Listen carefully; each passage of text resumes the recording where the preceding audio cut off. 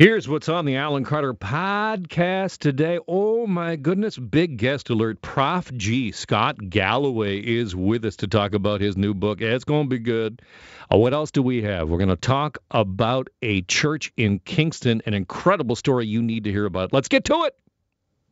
As we speak, the vaccine is being administered across this country and here in Toronto. So as the vaccine rolls out, it is time to fix our gaze on the horizon and consider what will return to normal and what will be forever changed because of this pandemic. And that is the subject of a new book by my next guest, the book Post-Corona, From Crisis to Opportunity.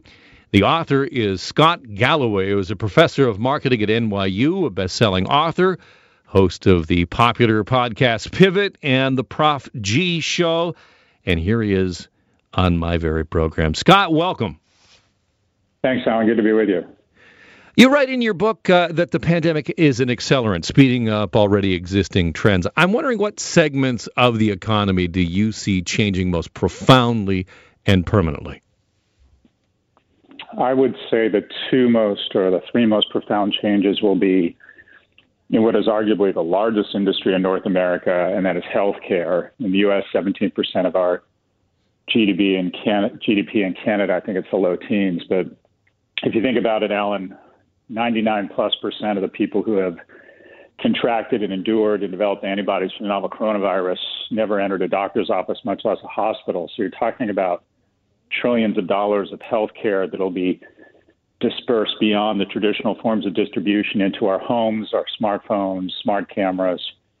So that will totally reshuffle or reconfigure what is arguably the largest industry in North America, maybe even the world. And then you're looking at a dispersal or a reshuffling or reconfiguration of commercial real estate, where you could get a couple $1 trillion reallocated out of commercial, that is office and retail real estate, into residential. And finally, I think my business, education, a $750 billion business in the U.S. will no longer be filtered through campuses, but online. So you're talking about 15 to 25% of the economy that'll be fundamentally reshaped.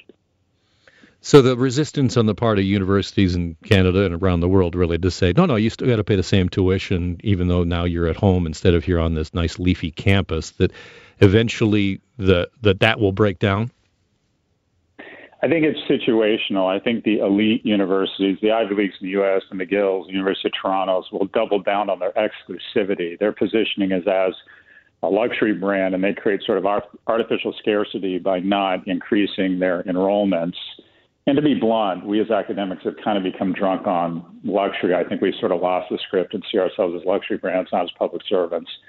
But I think some of the tier two or the big public universities that really educate the majority of our young people will hopefully embrace small and big tech. And if you think about it, if you just take half your courses online, and the dirty secret of most of our courses is you could offer the same level of education with half of it being done online. If you take half online, you effectively double the capacity or the supply with very little incremental increase in cost. And that offers a huge opportunity to increase admittance rates and also decrease costs. So I think there's a silver lining here that education might return to where it rightfully once was, and that is as a great upward lubricant of the middle class in Canada and the U.S. And unfortunately now it's kind of headed towards the ultimate agent of the caste system in the U.S. and Canada. When you talk about residential real estate and the money going to residential real estate, I think a lot of us have experienced the benefits of being able to work from home, but also the drawbacks, the creativity, the spontaneity of an office environment. Give me a sense of your prediction of what the balance or the mix of that will be going forward. That's a correct question, and I'm not exactly sure, although I do think that if you want to get a group of cohorts together to engage in mutual denial, get office building owners and movie theater owners in the same room, I think people, and they'll tell you that people can't wait to get back to the office. There is a cohort, specifically younger people, that find friends and mentors and mates at work. But I think a large portion of Canadians and Americans will either go fully remote or just be much more comfortable working Thursday and Friday at home. And their bosses and their colleagues will be comfortable with it too. But you're right, you'll lose a certain amount of that serendipity, that electricity of people bumping off of each other, personal relationships. Unfortunately, I think that probably the biggest losers will be working mothers, because if you have the opportunity to move 100 miles from headquarters and one of you has to give up your job, it's usually the woman. Typically, the woman bears a greater share of the burden at the house, so she will most likely work remote.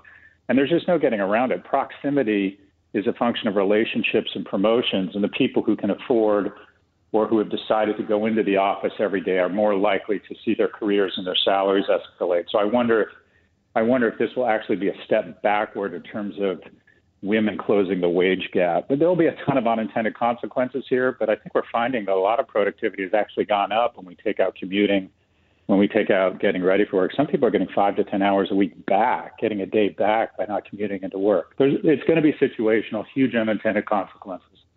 You know, I noticed that you write in your book about the inequities that the pandemic is really laying bare, and I noticed an opinion piece in the New York Times today talking about, all the benefits that, certain segments of the population are enjoying, like flush with cash if you're still working, for example.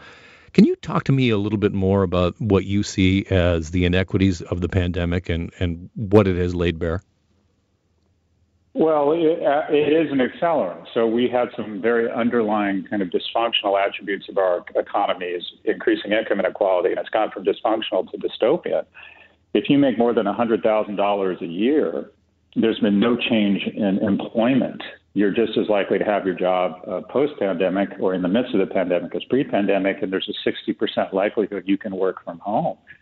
If you make less than $40,000 a year, 40% of those people have had some sort of job interruption, and less than 10% can work from home. The dirty secret of this pandemic, and we don't like to say this out loud, is that if you're in the top 10%, the pandemic for you, if you were fortunate enough that no one you know or a loved one was impacted from a health perspective, but the dirty secret is the top decile of our populations in Canada and the U.S., the pandemic has meant more time with family, more time with Netflix, and by the way, they've never been wealthier. So more wealth, more time with loved ones, more time to focus on relationships. Meanwhile, the other 90% are oftentimes having to put themselves in harm's way, are incredibly financially distressed. So this has been a K-shaped recovery, and much of the stimulus has ended up in the pockets of people who didn't need it, fueling the stock market, reaching all-time highs, real estate reaching all-time highs, and who owns 80 to 90% by dollar volume of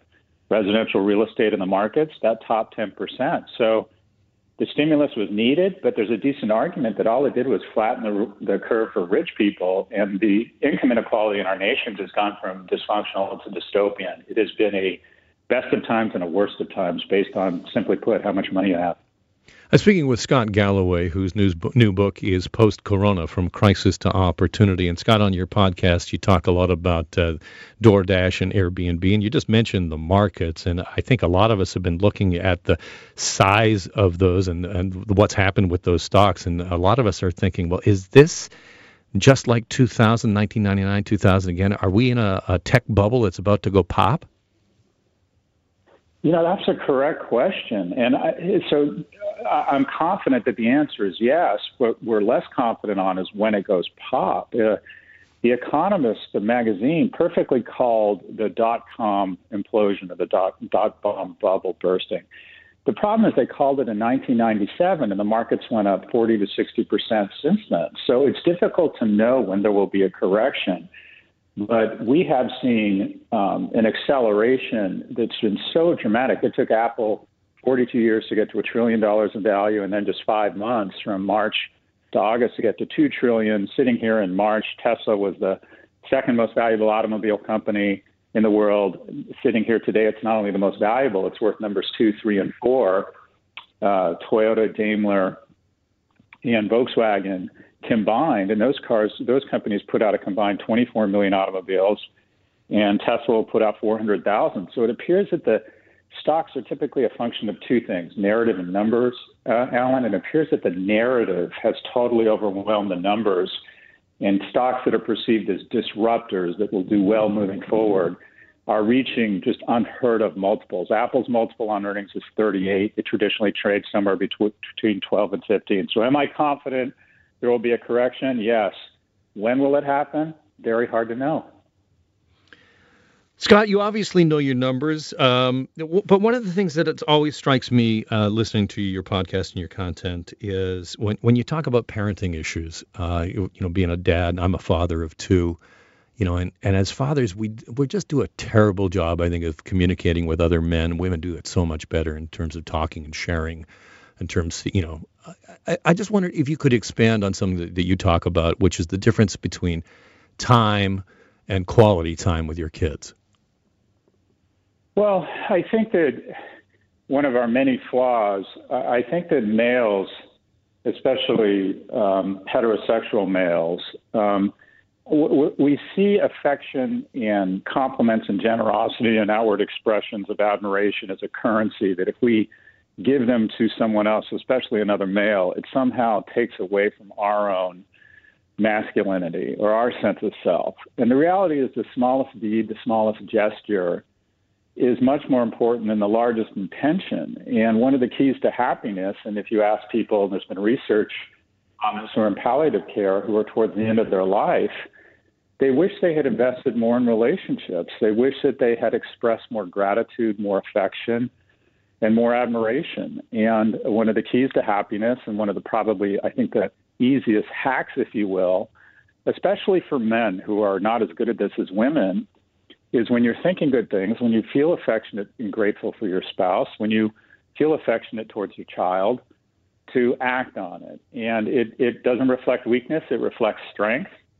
And there's an enormous opportunity I think for men to kind of be the man the kids think they are, and to, if you think of yourself as being a generous and loving person, well, that's not enough. You have to actually be generous and loving. And I think the gap between our intentions and who we think we are and our actions is sometimes greater than it should be because of sort of this heteronormative viewpoint that society puts on what it means to be a man. And in terms of spending time with our kids, it's about just being there, isn't it, at the end of the day? I mean, it's not about that trip to Disney. Yeah, I think it's a couple things. I think the term quality time is a dangerous one. I think quality time is a term that working dads invented to rationalize the fact that they were so focused on their careers, and there's a reason for that. I think all men, and this is gets pushed back, should take economic responsibility for the household. And to be clear, sometimes that means recognizing your spouse or your partner is better at that whole money thing than you, and being more supportive of his or her efforts. But quality time, I don't really think it exists, because there's moments of serendipity that creates moments of engagement. And my advice to fathers is not to make the mistake I made and try and encourage moments of engagement solely around the things I'm interested in. I'm interested in sports, and I'm interested in movies, and I expect to bond with my sons over that. And what I found is my sons are interested in different things.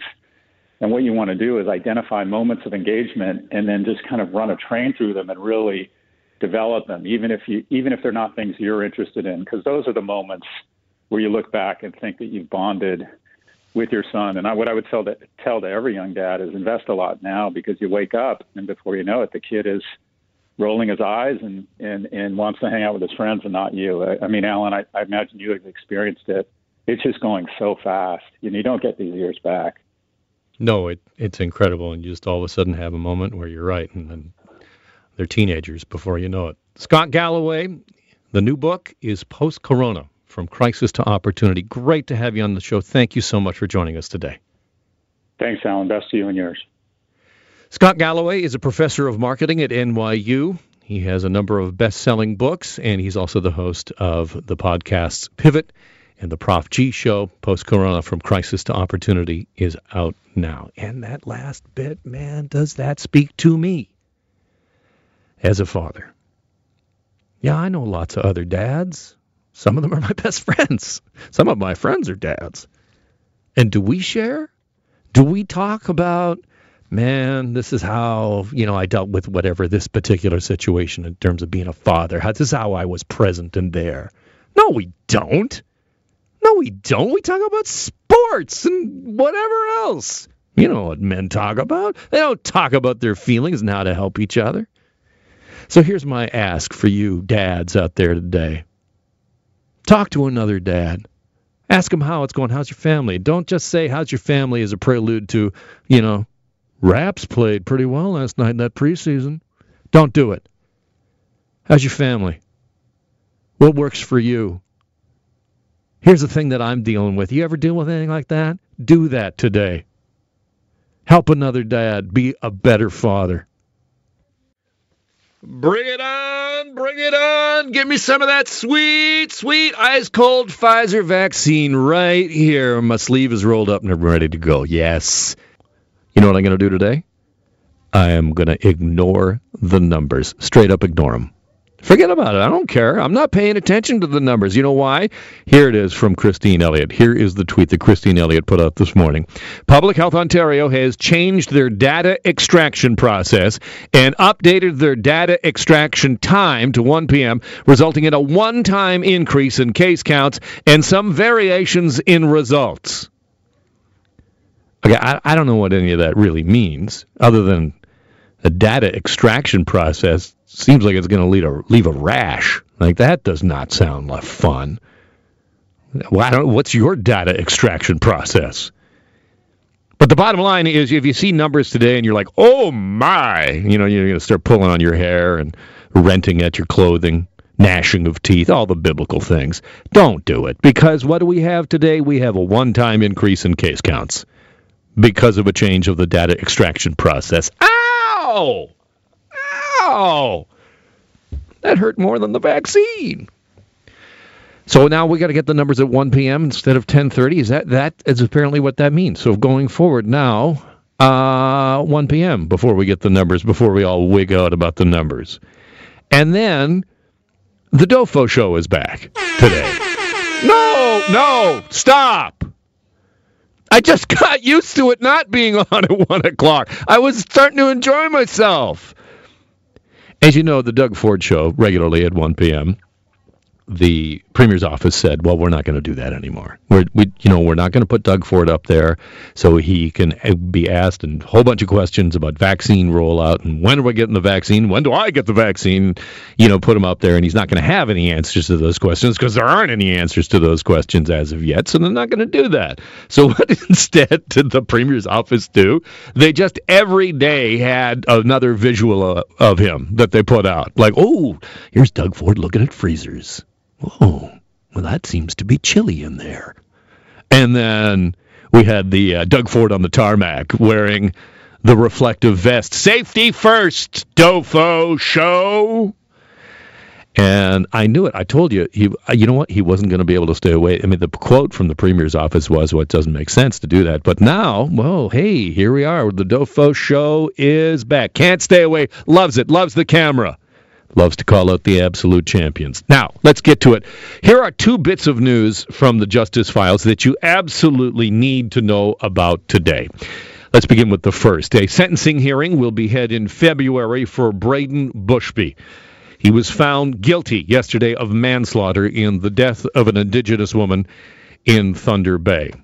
Bushby had admitted to throwing a trailer hitch from a moving car at Barbara Kentner in January of 2017, and he had pleaded guilty to assault, but pleaded not guilty to manslaughter in her death. This case, extremely disturbing. Mr. Bushby, some friends, he basically said previously he wanted to go yell at sex workers. And he drove past Barbara Kentner and her sister, and he threw a large metal hitch. It hit Miss Kentner, and 6 months later, she died of her injuries. By the way, neither Miss Kentner nor her sister were sex trade workers or are sex trade workers. They were just out for a walk. Again, Bushby had pleaded not guilty to manslaughter,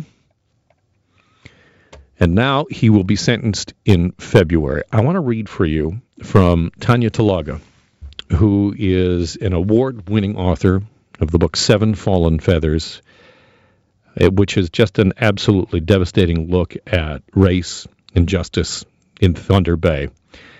And she writes in the Globe and Mail about this verdict that the charge should have been second-degree murder, as it was originally, before it was reduced to manslaughter for reasons I will never understand. And here we get to the crux of the matter as we look at this case and what does it signify and what does it mean in this country as we examine our own past and have a reckoning in this country that is long overdue about the way the justice system and society treats visible minorities, black and indigenous members of our community. And Tanya Talaga sums it up this way in the Globe and Mail, and man, did this speak to me. Quote, if you call yourself a Canadian and you have not taken a moment today to think about Barbara Kentner, you have no idea what is really happening in this country. If you do not see how the roots of colonialism still grip the justice system and mindsets of those who work and serve in it, then you are blind to Canada's true and continuing history, and you are part of the problem. That's Tanya Talaga writing in the Globe and Mail. If you have not taken a moment to think about that case,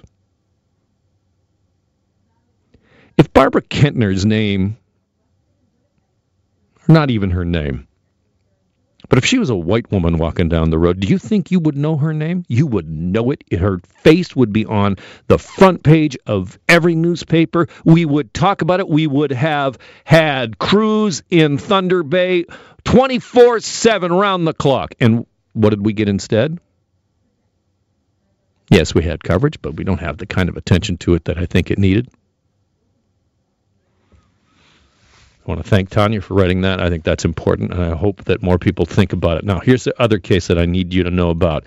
Because later on today, the family of DeAndre Campbell is expected to protest outside the SIU headquarters.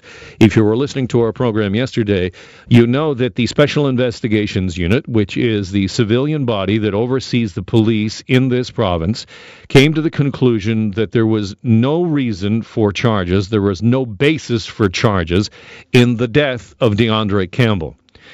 Mr. Campbell called Peel Police on April 6th of this year. The 26-year-old suffered from schizophrenia, had mental health issues, had called police in the past. He called police, and police arrived, and when they entered the home, they saw Mr.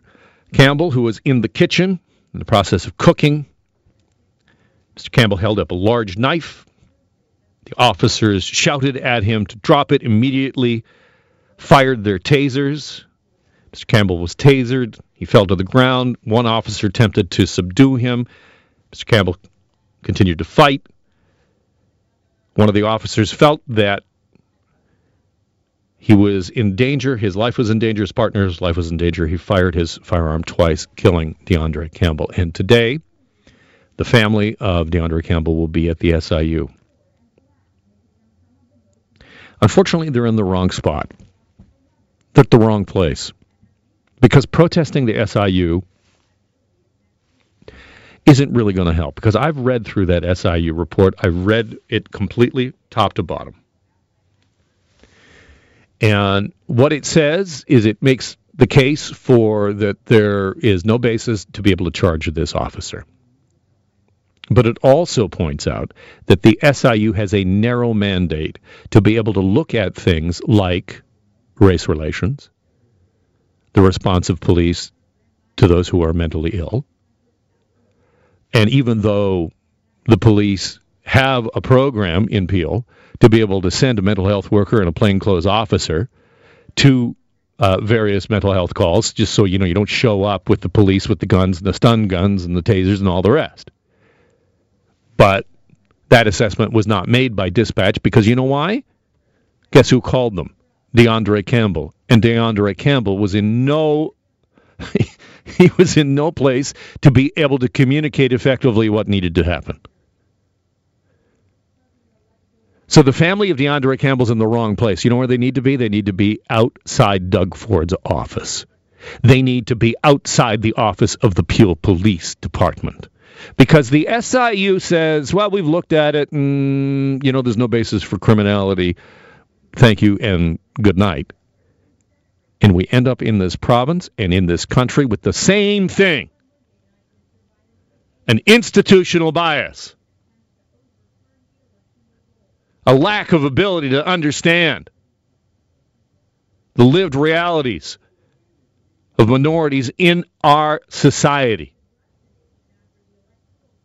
You cannot look at what happened to DeAndre Campbell or what happened to Ijaz Chowdhury or Regis Korchinski-Paquette.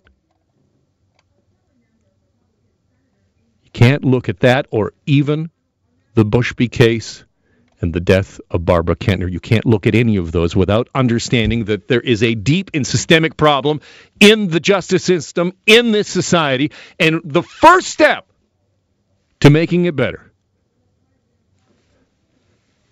is thinking about it, admitting it, and knowing that it is true. And I echo the call of Tanya Talaga. If you cannot accept that, then you are part of the problem.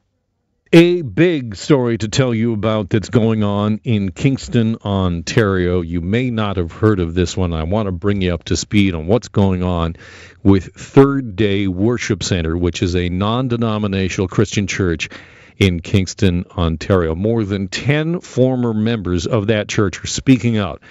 Some claiming they were brainwashed, afraid of being cursed if they didn't give the church their time and their money.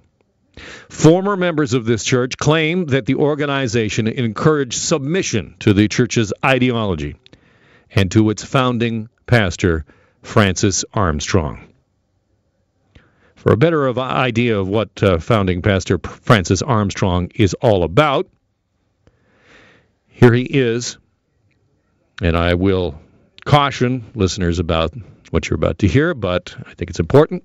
Here is Francis Armstrong preaching about homosexuality. How about the banner of homosexuality that's set up in the church where this was never a debatable issue, but now we are debating whether homosexuality is okay? Like the questions, I've been asked this question: can somebody be a homosexual and not practicing and still be a Christian? And the answer is still the same: no. Homosexuality is an abomination unto God. Are you listening to me? And those that live like that are going to end up in hell. I don't care if they sit in the church, but where are the preachers that are going to stand up and say it? That is Francis Armstrong, the pastor at Third Day Worship Center in Kingston. Armstrong later apologized for the hateful tone of videos like that have been posted on the internet. You can read more about this story on globalnews.ca, written by Alexandra Mazur, who joins me now on the line. Hi, Alexandra. Hi, Alan. Thanks for having me. We haven't even got to the coronavirus part of this story yet. Bring me up to speed on that. Yeah, so basically a video compilation leaked earlier this year in September showing the pastor preaching that the COVID-19 vaccine was basically a ploy for Bill Gates to implant chips into people's bodies. And then, yes, actually last week there was an outbreak at the church. I think it's 24 cases associated to the church now. So, yes, it's been a big story here in Kingston for sure. And the church has itself put a statement out. What has the church said in response to this outbreak? Well, Armstrong basically said that, at the beginning of the pandemic, he was trying to figure things out, and what he shared originally might not have, I think he said it missed the mark, but that they've been in compliance with local public health guidelines ever since. And I have checked with public health, no churches have been fined in the area. So, so far it seems that's true. But yes, I think it's one of the largest outbreaks in the region. So definitely something significant that happened there. And it just kind of goes along with videos that have come out, right? That maybe some things were being taught that shouldn't have been taught. But that's for the readers to decide, I guess. I want to go back to Francis Armstrong and another portion of that video that is posted on your story. Again, you can read the story on globalnews.ca, speaking with Alexandra Mazur, who's a reporter in Global Kingston. Again, here is Francis Armstrong, who is the pastor at Third Day Worship Center, talking about the COVID-19 vaccine. And ironically, in January, I woke up before all this happened, and the Lord said to me very clearly, the chip's coming through the flu shot. And I'm like, what? Not knowing a pandemic was going to hit. And there's, again, you've heard it over and over and over and over and over, when we're all, vaccinated. Not asking if you want to be vaccinated, just telling you when you get vaccinated. And that's the narrative, and has been the narrative from day one. And they're working, all these, because it's all about money. They're all working to get the vaccine first so that they'll make millions and millions and millions and millions and millions of dollars. And then a chipping procedure starts. So let me just stop and say this. So that's why if we think this is about a virus, then we're only fooling ourselves. That is Francis Armstrong in a video which you can see on globalnews.ca on our story about the church that he heads up, Third Day Worship Center, speaking with Alexandra Mazur from Global Kingston. Alexandra, what's the connection to the mayor's office here? Yes, so actually our mayor, second-term mayor, Brian Patterson, was both a member for 20 years and then also a leader and a pastor at the church for quite a long time, and only really stepped down in September when the first of these videos leaked. Now, he says that he has stepped away completely from the church. I do know that, his family still goes there, but he also commented to us saying, they're slowly transitioning outside of the church. But yes, he and other members or other kind of prominent people in the city go to this church. I think there's about 300 to 500 is the number that I have from former members. So, yes, it's all sorts of people from all sorts of walks of life go to this church. It's people lead, normal lives and are everyday Kingstonians, but they have kind of an almost separate life, it seems, with the church. And again, let's get back to the outbreak. As you pointed out, there have been no charges from public health. Is there any evidence at all that, despite whatever Pastor Armstrong might be saying to his congregation, that any rules were actually broken? Again, all I have is what public health says. I do know that lots of former members have been emailing public health with, specific allegations, but none of those I could corroborate, and all I have is what public health says, and they haven't laid any charges so far. But again, there are 24 cases that are linked to the church directly. I'm sorry, I think it's 17 to the church directly, and then an additional 7 that are close contacts. So it's a fair number of cases. So I don't know what was going on, but there's definitely an outbreak. Definitely. All right. Alexandra, thank you so much for being on the program and bringing us up to date on this story. Very important story. Thanks again. Thanks for having me. That is Alexandra Mazur, who is with the Global Kingston. And again, you can read that story on globalnews.ca. It's Kingston Third Day Worship Center. If you just want to throw that into the old Google machine and see what pops up, that's where it'll be. That's the podcast for today. Don't forget, The Alan Carter Show. Weekdays starting at noon.